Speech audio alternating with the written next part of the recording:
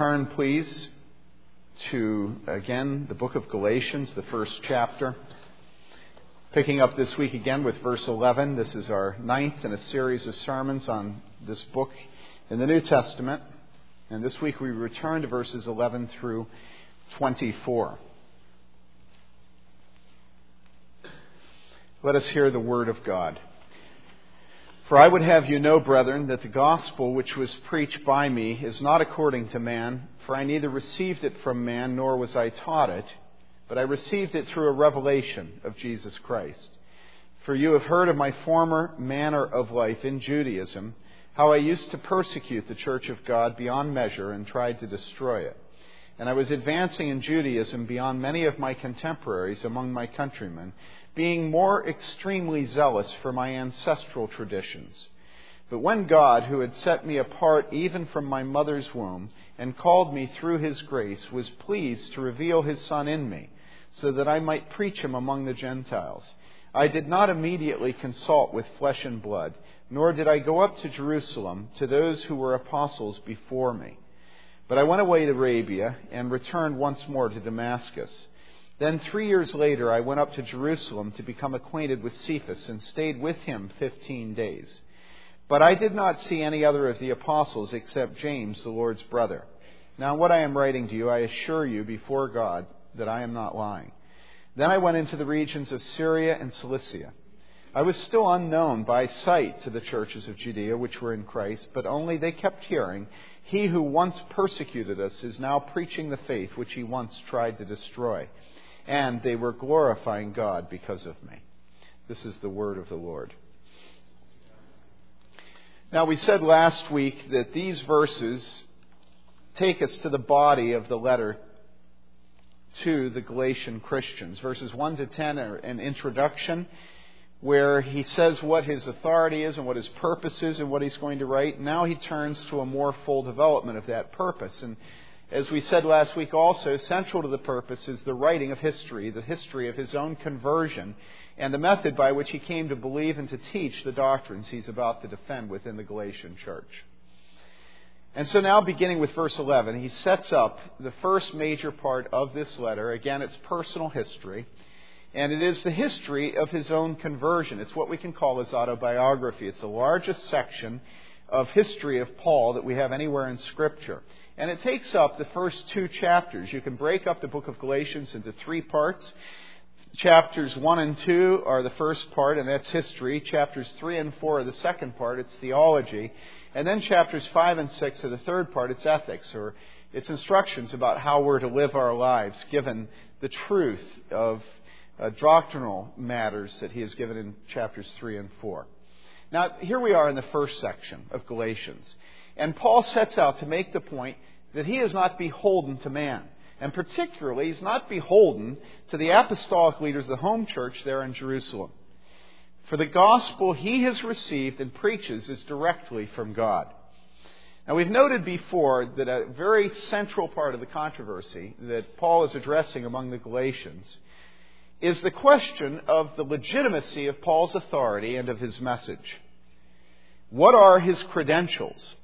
It's apparent that the false teachers, the false preachers that have infiltrated the Galatian church, come up among them, are saying that Paul is not faithful to the gospel, that he has failed to preach and to teach the entire gospel, that instead he is trimming the gospel to suit the itching ears of the Gentiles.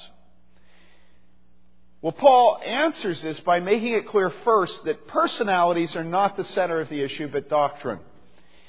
No man is to be trusted except God and His Word and His truth alone. To raise a man into a position of infallibility is idolatry. And so he goes through a list of those people who ought never to be trusted, no matter what their position is. He starts by saying that he himself is not to be trusted if he goes against the gospel. So he uses himself as the first person that has no extraordinary authority that goes beyond the gospel of Jesus Christ. But then he goes to the angels. It seems a very audacious thing to say, that the angels themselves are to be accursed if they teach anything other than the gospel. But if Paul isn't, if the angels are, then certainly these other men that have come into the church and are in fact teaching things other than the gospel are not to be trusted. In fact, they're to be anathematized. And he pronounces that curse himself. I was writing something yesterday, and I was calling other Christian leaders to stand on God's truth and not to cave in on it. And I had my wife read it to tell me whether or not she thought that it was okay and I ought to send it, which is a good thing you should do with any email that in any way could be interpreted as being controversial. In fact, generally it's good not to use email for that at all. And we have a habit in this church of never using email to engage in reproof and correction unless it's absolutely necessary, because you don't get facial expressions, eye contact, anything like that through email. It's a very cold medium. Well, anyhow, I had to in this particular occasion, I don't see these people, or this man, and so when it got to the end, I said to the person, now understand, in exhorting you to take this painful step, I'm not saying this separate from myself. I myself have suffered for this truth, and I call you to join me in suffering. And my wife said, well, you don't have to say that final thing. That's needless. You don't have to call attention to yourself. Well, make no mistake about it that the Apostle Paul is constantly calling attention to himself. And yet it's very clear he's not doing this to make himself look great in their eyes. But the Apostle Paul is doing this because he knows it's impossible ever to separate the message from the messenger. You can't do that.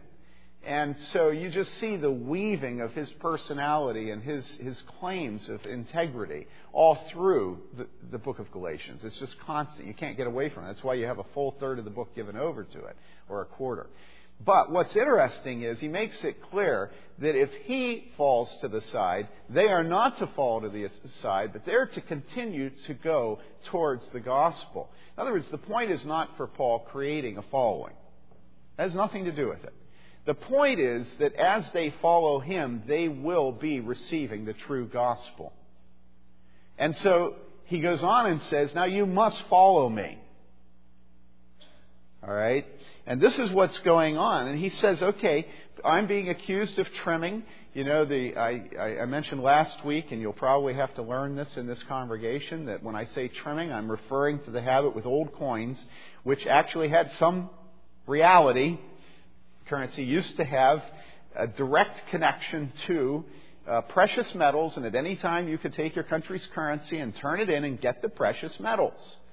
But now our government trims every year a little bit, year after year after year, but because the government does it, we don't call it stealing. If a counterfeiter did it, we would. All right? And that trimming is a good analogy for what Paul was being accused of doing in the book of Galatians. That he was taking off a little bit of the value, biting off the edge all the way around the precious metal coin, so that it was a slightly less precious metal than it had been when he got it, but nevertheless currency. Nevertheless, most stores he could go into and hand the coin in, and people would accept it for what it claimed to be, what the image was on, that it's a 10-cent piece or a 25-cent piece or something like that. In other words, it's gospel. Yeah, there are a few things that are corrupted, a few things that are trimmed, taken off, but it's the gospel. In other words, it's Jesus Christ and circumcision. And it doesn't seem to be much of a trimming. I mean, you add a little bit of law, and it doesn't seem like you've taken off much of the gospel. Yes, you need to believe in Jesus Christ. You need to believe in the cross. You need to believe in the substitutionary atonement, that Jesus put himself in our place before the throne of God and took upon himself the wrath of God against our ungodliness. And that as we look to him, we are saved. As we place our faith in that sacrifice of the perfect Lamb of God, Jesus Christ, we are transferred from death to life. That's the gospel. But we all know that God, from eternity past, at the beginning of the salvation account with Abraham, we know that God has decreed that we are to be a people that are set apart. And we all know that central to being set apart is being circumcised. Look at the way God has been dealing with the Israelites. For century after century, they have had to cut their sons.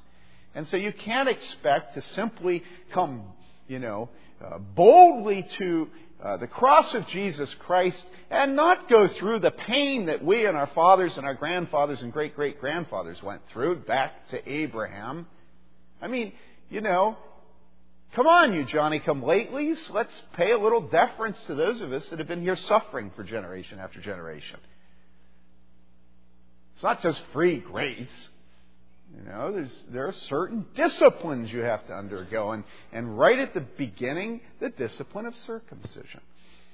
It doesn't seem like much of a threat. And this guy, the Apostle Paul, he's telling you that you don't have to be circumcised, but don't believe him. Look at Timothy. Timothy's his protege, his disciple. And he had Timothy circumcised. So, listen. Paul's good as far as he goes, but he doesn't go far enough. You have to have the cross and you have to have the law. And when you have the cross and the law perfectly, melded together, there you have the gospel of Jesus Christ. You've got the old covenant, you've got the new covenant. It all comes together in Jesus Christ. But Jesus Christ doesn't wipe out circumcision.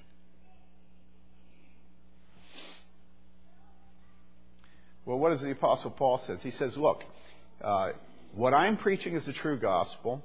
If anybody gives you anything other than this gospel, this specific gospel, which is the cross alone, Christ alone, faith alone, grace alone, all right, then let them be anathema. As a matter of fact, if I give you, as a matter of fact, if an angel gives you, as a matter of fact, if anybody gives you anything other than that, let them be damned.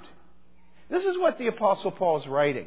And he says, now, tell me, am I trying to please you? Am I scratching your ears? Is this the kind of language that causes you to feel that you're in a very spiritual environment and that you're being uplifted? Let him be damned. The angels, let him be damned. Now, am I trying to scratch your ears? Is that what I'm doing? Well, even if they agreed with him at that point, what would they say? They'd say, no, I don't think so.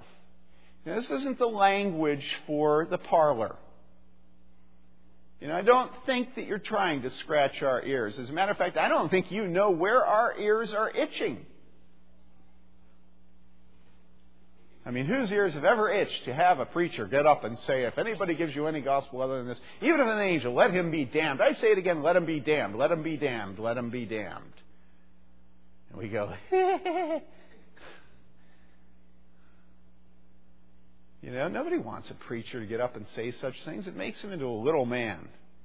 And nobody wants a preacher that's a little man. They want a preacher that's bold in grace and mercy. Let him be damned. I mean, do you hear the dissonance? Your ears never itch for that. Unless you're a completely crusty, what are the words? Curmudgeon.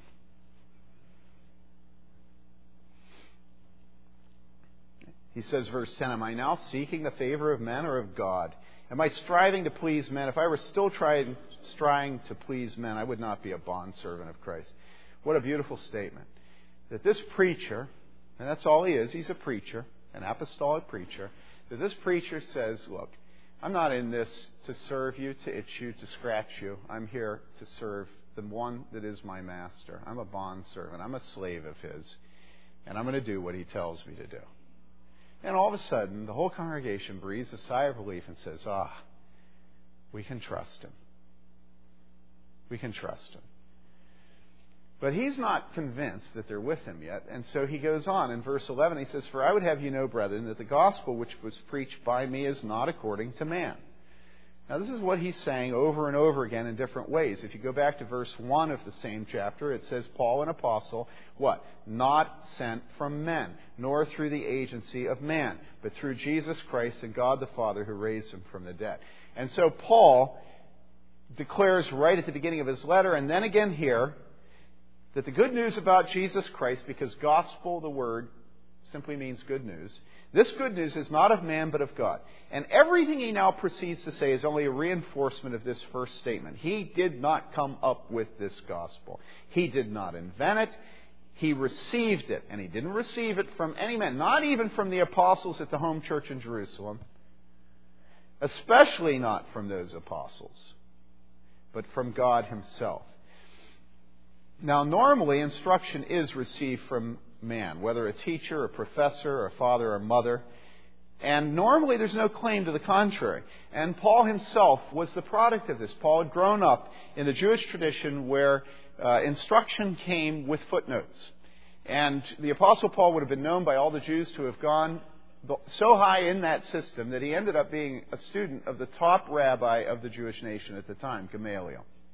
And so nobody would have been as good as Paul would have been at putting together all of the traditions, being able to cite all the proper authorities, being able to talk about, going back centuries and centuries, what all the teachers, or as they called them, the rabbis, had to say about this and this and this. He could open the Bible almost to any place, and he could read the actual text of Scripture, and then he could recite the oral tradition concerning that Scripture. In other words, the Apostle Paul didn't need to be like me, who has a computer and it has the ability of putting in parallel all the commentators with whatever verse I'm looking at, and then I can just read them. The Apostle Paul could cite them.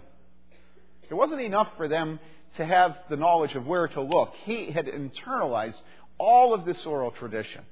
So if anybody had the ability of saying that he stood in the line of the Jewish authorities and rabbis, Paul could say that. But Paul explicitly says, look, I'm not here building footnotes and citations. I'm not doing a bibliography. I am saying that I was given this message directly by Jesus Christ, directly from God Himself. And one of the ways he says this is by showing how completely contrary to all of his former life this message is that he's now preaching. In other words, he shows that there's a radical disjunction between this gospel he's now preaching and everything his life ever was before. Everything his life ever was before perfectly conforms itself to the emphasis of the false preachers in Galatia at this time. Namely, that the Christian Gentiles, the Gentile Christians, must go back and recover their Jewish roots. All right? Everything Paul's life had been up until the point where God revealed Himself to him in Jesus Christ on the road to Damascus. Everything his life had been up until that point perfectly conformed to this emphasis of bringing back into Christianity Judaism, bringing back circumcision, bringing back the law. All right? And so the Apostle Paul is saying, look, I know this game. I invented it. If anybody has, he says in Philippians, the ability of taking pride in these former works of the law, he says, I'm it par excellence. Nobody's done it better than I did it. But I consider it, and the word is excrement, but that's a circumlocution, a euphemism.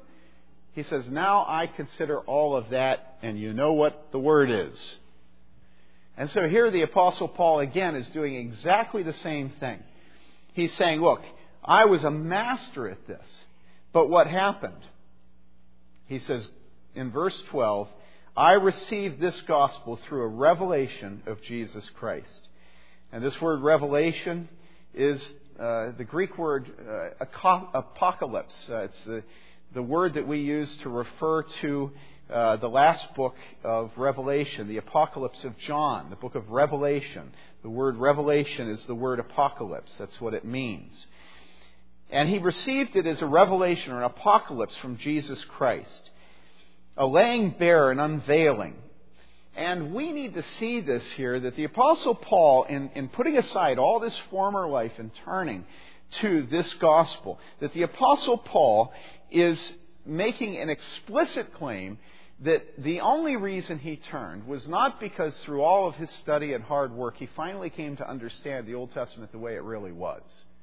In other words, it's not a claim that he was a better student than anyone else and saw the message hidden and finally understood who Jesus was. He doesn't say that. He says he received it as what? Not a function of his study, but what? He says, I received it as a revelation. I did not receive it from man, nor was I taught it, but I received it, verse 12, through a revelation of Jesus Christ. Now, do you remember when another apostle, Peter, was confessing his faith in Jesus Christ? Do you remember what it was that was said at that time when he did confess this faith? You remember Peter was standing in front of our Lord, and our Lord said, "Who do people say that the Son of Man is?" referring to himself. And the disciples, some said John the Baptist, others Elijah, but still others Jeremiah or one of the prophets, they responded. But Jesus again said to them, "But who do you say that I am?" And Simon Peter answered, "You are the Christ, the Son of the living God." And then right after this, Jesus said to him, to Simon Peter, "Blessed are you, Simon Bar-Jonah, because" what? "Because flesh and blood did not reveal this to you, but my Father who is in heaven." Flesh and blood did not reveal this to you. This was not an apocalypse from man, a revelation, but it came from God. And you see this message all through the New Testament.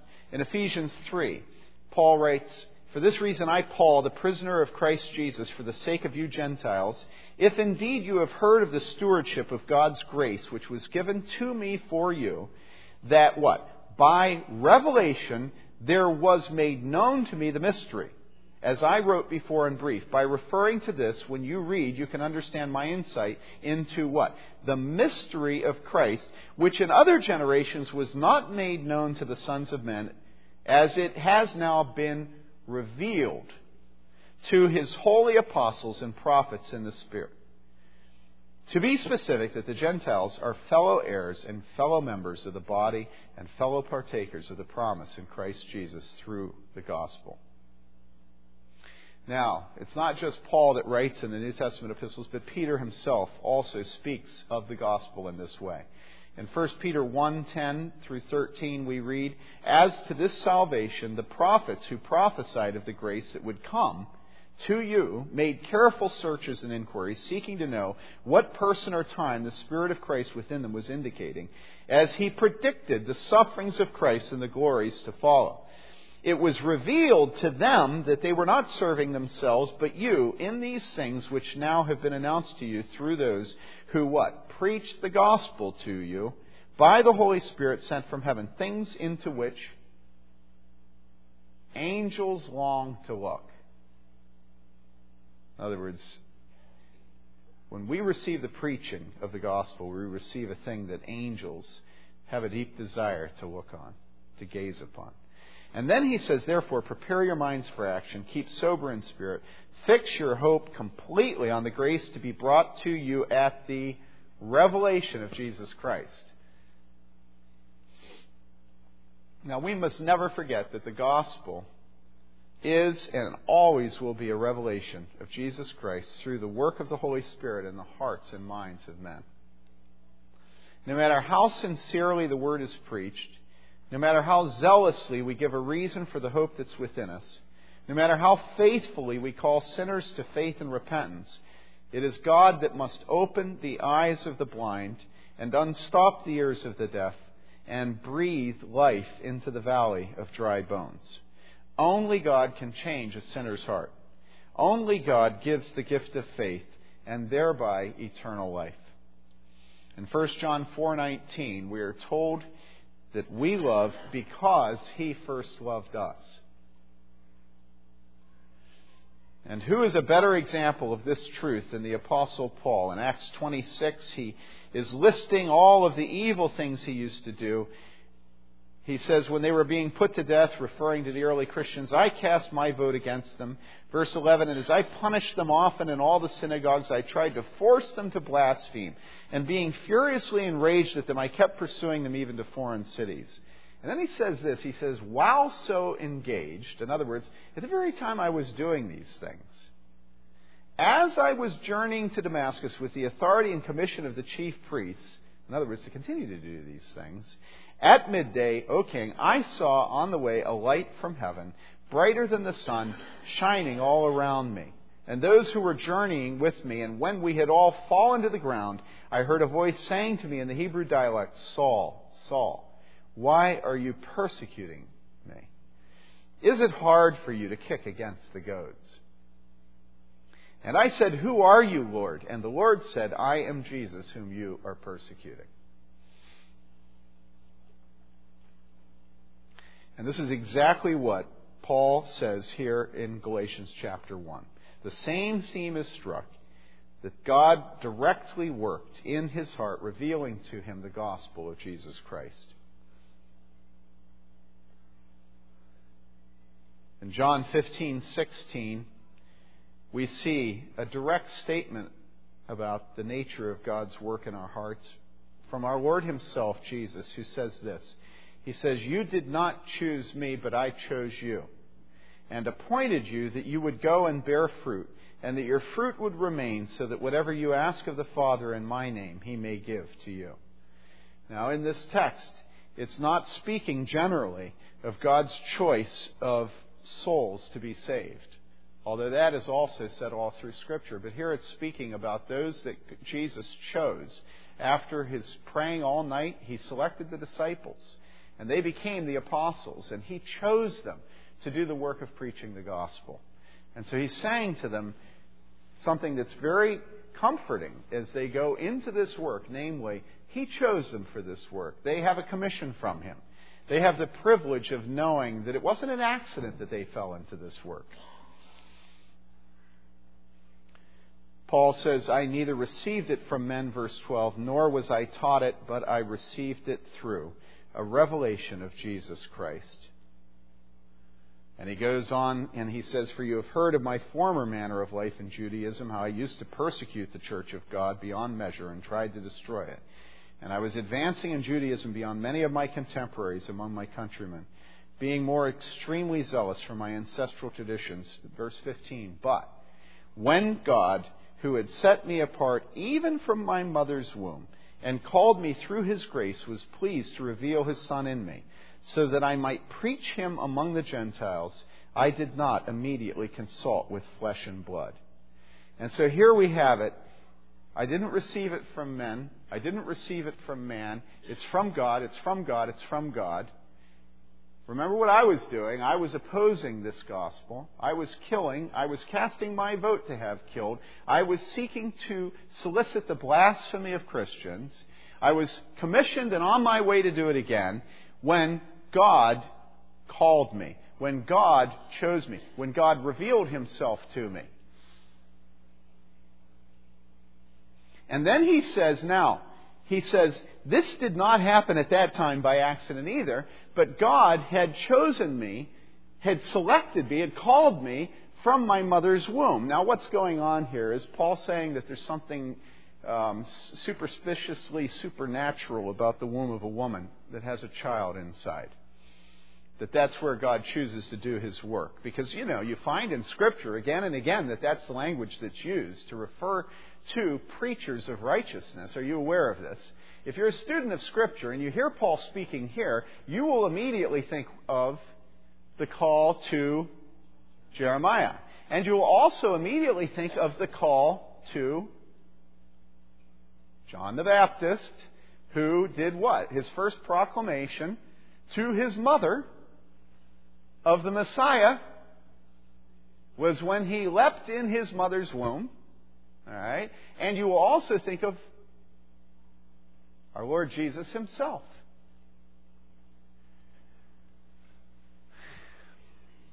Paul says he was set apart in his mother's womb in Jeremiah 1:4-5. Jeremiah says, "Now the word of the Lord came to me saying," what? What did God say to Jeremiah? He said this, "Before I formed you in the womb, I knew you. And before you were born, I consecrated you. I have appointed you a prophet to the nations." A preacher of righteousness in the Old Testament, set apart in his mother's womb. All right? And then Jesus, our Lord himself, Isaiah says this about him in Isaiah 49, beginning with verse 1. "Listen to me, O islands, and pay attention, you peoples from afar. The Lord called me from the womb." And here you might think, well, no, Isaiah is just like Jeremiah. It's just talking about Isaiah. "The Lord called me from my mother's womb, from the womb. From the body of my mother he named me. He has made my mouth like a sharp sword. In the shadow of his hand he has concealed me. And he has also made me a select arrow. He has hidden me in his quiver. He said to me, 'You are my servant Israel, in whom I will show my glory.' But I said, I have toiled in vain. I have spent my strength for nothing in vanity. Yet surely the justice due to me is with the Lord, and my reward is with my God. And now says the Lord, and again, listen, who formed me from the womb to be his servant, to bring Jacob back to him, so that Israel might be gathered to him. For I am honored in the sight of the Lord, and my God is my strength. He says, it is too small a thing that you should be my servant, to raise up the tribes of Jacob and to restore the preserved ones of Israel. I will also make you what? A light to the nations, so that my salvation may reach to the end of the earth. And so here you have Paul. What's the center of the controversy?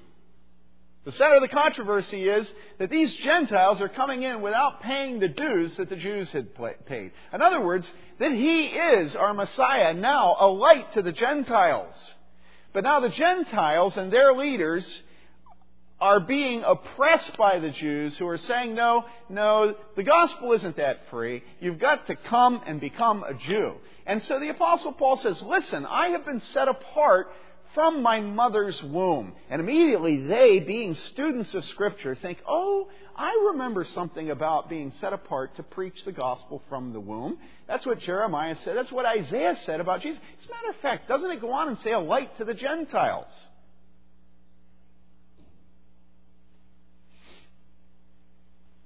Now, what's the point? Is the point that there's something superstitiously supernatural about a mother's womb? No, the point is not that at all. The point is nobody can establish the moral agency of a child in a mother's womb.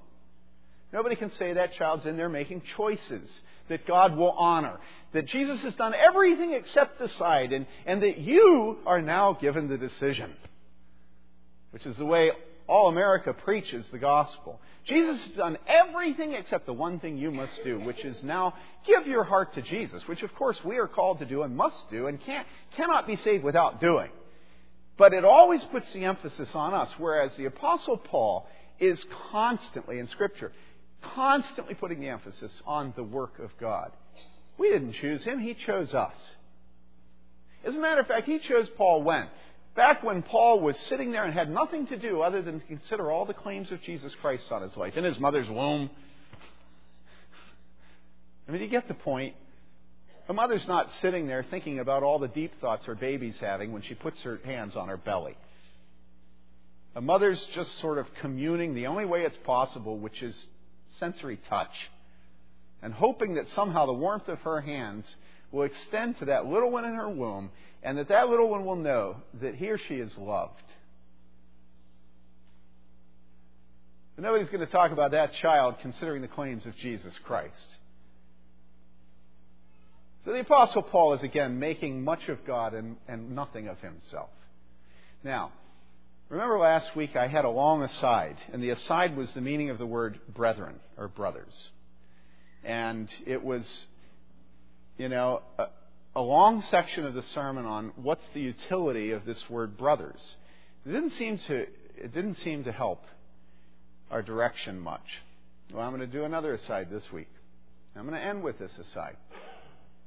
If the Apostle Paul is making such an effort to establish that God called him and set him apart to the work of preaching the gospel, and that this call that he received directly from God, was a call that was extended to him from his mother's womb.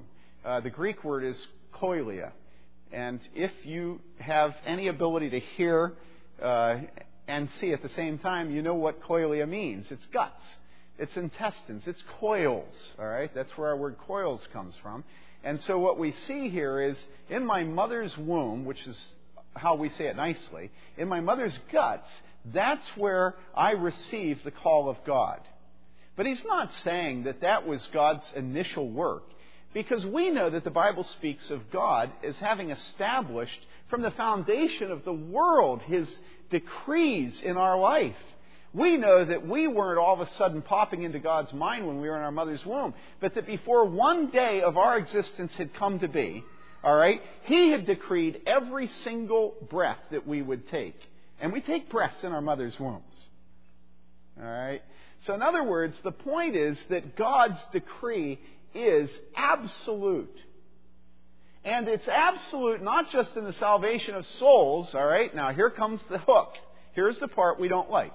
It's not just absolute in the saving of souls, but it is also absolute in what? Do you want to take a guess? What am I going to say? Huh? What? Well, yeah, that's a good point. It's also absolute in not going to certain men and women.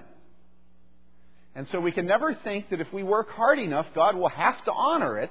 God does honor work. The work of testifying, the work of preaching. He honors the work of prayer. The Bible says that He is a rewarder of them who diligently seek Him. But what I'm wanting us to move towards is understanding that the call of God is not just to the gospel, but the call of God is also the means by which the gospel is received. In other words, that God does not just set out to do a work, but God appoints the tools that He does that work by. In other words, God does not simply give to the Apostle Paul the gospel, but God gives to the Apostle Paul the calling of being a preacher of the gospel. In other words, the gospel is not all God's concerned about. God is concerned about the vessels that communicate the gospel. In other words, God is not a 20th century evangelical utilitarian who thinks that many of the ways of the past are old and in the way, and that now with new technologies, we don't really need men to preach. What we need today is women who write Bible study guides, and MP3 files on the internet, and magazines and conventions and cassette tapes and videotapes, and a whole apparatus of preaching. Of course, the one thing that gets lost is that most of that apparatus has nothing to do with men called and set apart by God to proclaim the gospel doing so. It has to do with women who are good Bible study teachers. You say, well, didn't Priscilla and Aquila both join in teaching Apollos? I say, well, yeah, they did. But why such an emphasis on the call of God to the preachers of righteousness through the ages? Why is that emphasis there? And to be cheap, I can just simply say, I don't know, but it is there. And therefore, for us to say that we have the same goals as God, namely the proclamation of the gospel, the salvation of mankind, but that we have better tools to use, is impious, is rebellion. And you know what the tools are that God has appointed? The first tool that I ever learned that we despise and will not use is the tool of church discipline. You ever think of church discipline as being evangelistic? I mean, our hair turns up on the back of our neck when we hear that. You think, no! Church discipline is the exact opposite of evangelism. It's something that should be hidden in a closet, like playing sardines. For heaven's sakes, don't let anyone see that until they're a Christian, because it would be such a scandal to them that they turn and run from the gospel. I say, really? Really? Really? I'm being a little bit sarcastic here. And I'm being sarcastic because I don't think that non-Christians run from church discipline. I think it's Christians who have been trimmed and trimmed and trimmed and trimmed and trimmed and trimmed by good PCA pastors and elders who run from church discipline.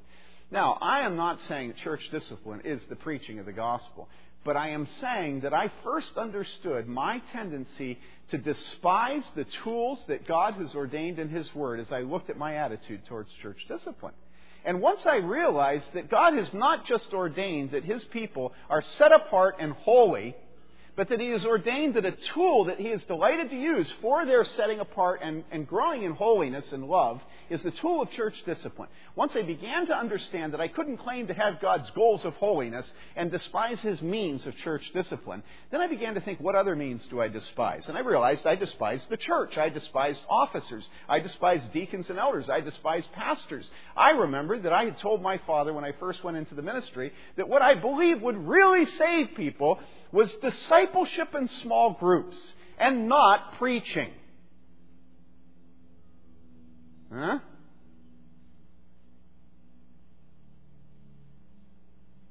So do you believe that God has been pleased through all the history of salvation to use the preaching of God's Word? And I'll tell you something, you don't believe it. And you know how I know you don't believe it? Because I listen to you all the time talk about how you're trying to do evangelism. Those of you who are, and it's a small minority of you, and those of you who are, always show that what you really believe God will use is your personal testimony to them and your love of them. And almost never do I hear your desire to bring them under the preaching of the Word, because that is God's principal method all through history of doing evangelism.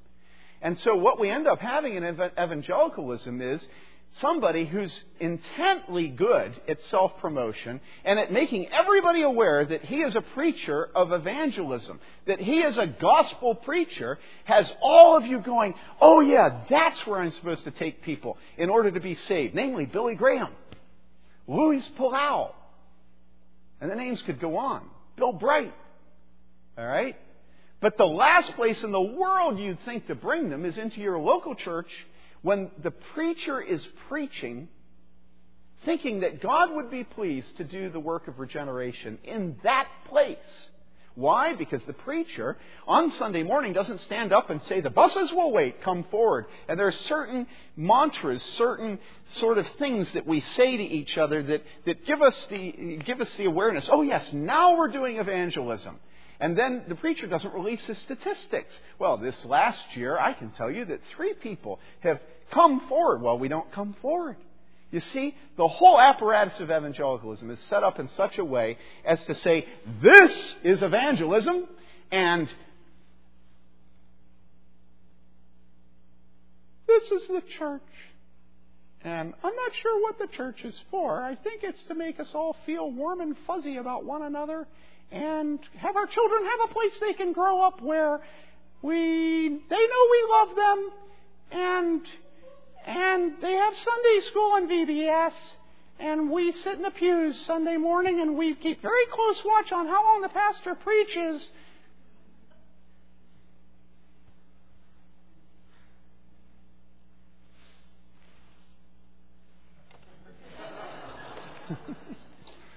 So I'm done. But the application is clear. Do you believe in this being anything other than your living room spiritually? What do you think this is? Because it's a place where the pastor is pious to show us that all it doesn't pay to be pious. Do we believe that God still is pleased to use the preaching of men set apart, ordained, hands laid on them, all right, for the preaching? Or do we just share the gospel? And that's always how God works. Evangelistic Bible studies in dorms.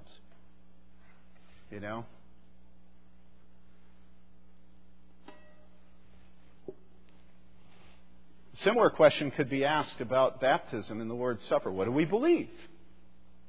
Do we believe that if we brought people who are not Christians here, and they sat in these pews and they heard the gospel of the cross proclaimed, and then it came to the Lord's Supper, and the preacher said, now listen, those of you who do not believe in the blood of Jesus Christ, you may not come to this table. Do we believe that could be evangelistic? That if we don't believe in Jesus Christ, this table is not for them. Is that evangelistic? Have you ever seen a celebration of the Lord's Supper at a Billy Graham crusade? No. And you commend Billy Graham for that. But on the other hand, how is it that we've compartmentalized evangelism? So that's what you do at a crusade in a big theater where you can have the rush of all those counselors going first and then you follow them. And how is it we don't believe that my fencing of this table is the most wonderful message of the gospel to non-Christians, namely that they may come to this table and eat the body and drink the blood of our Lord. Remember, he said, unless you eat my body and drink my blood, you shall have no part in me. Okay?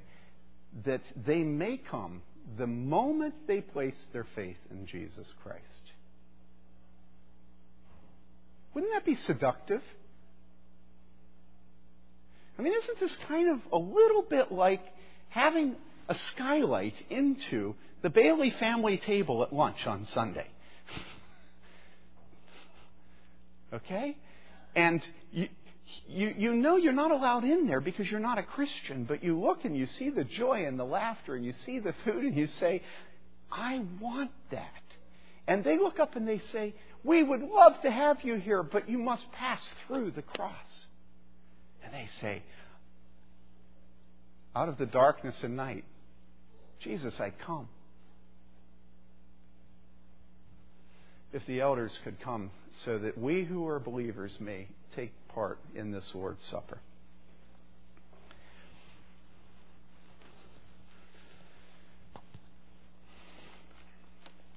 I'm going to read the words of institution as they're given us by the Apostle Paul in 1 Corinthians 11. He says, I have received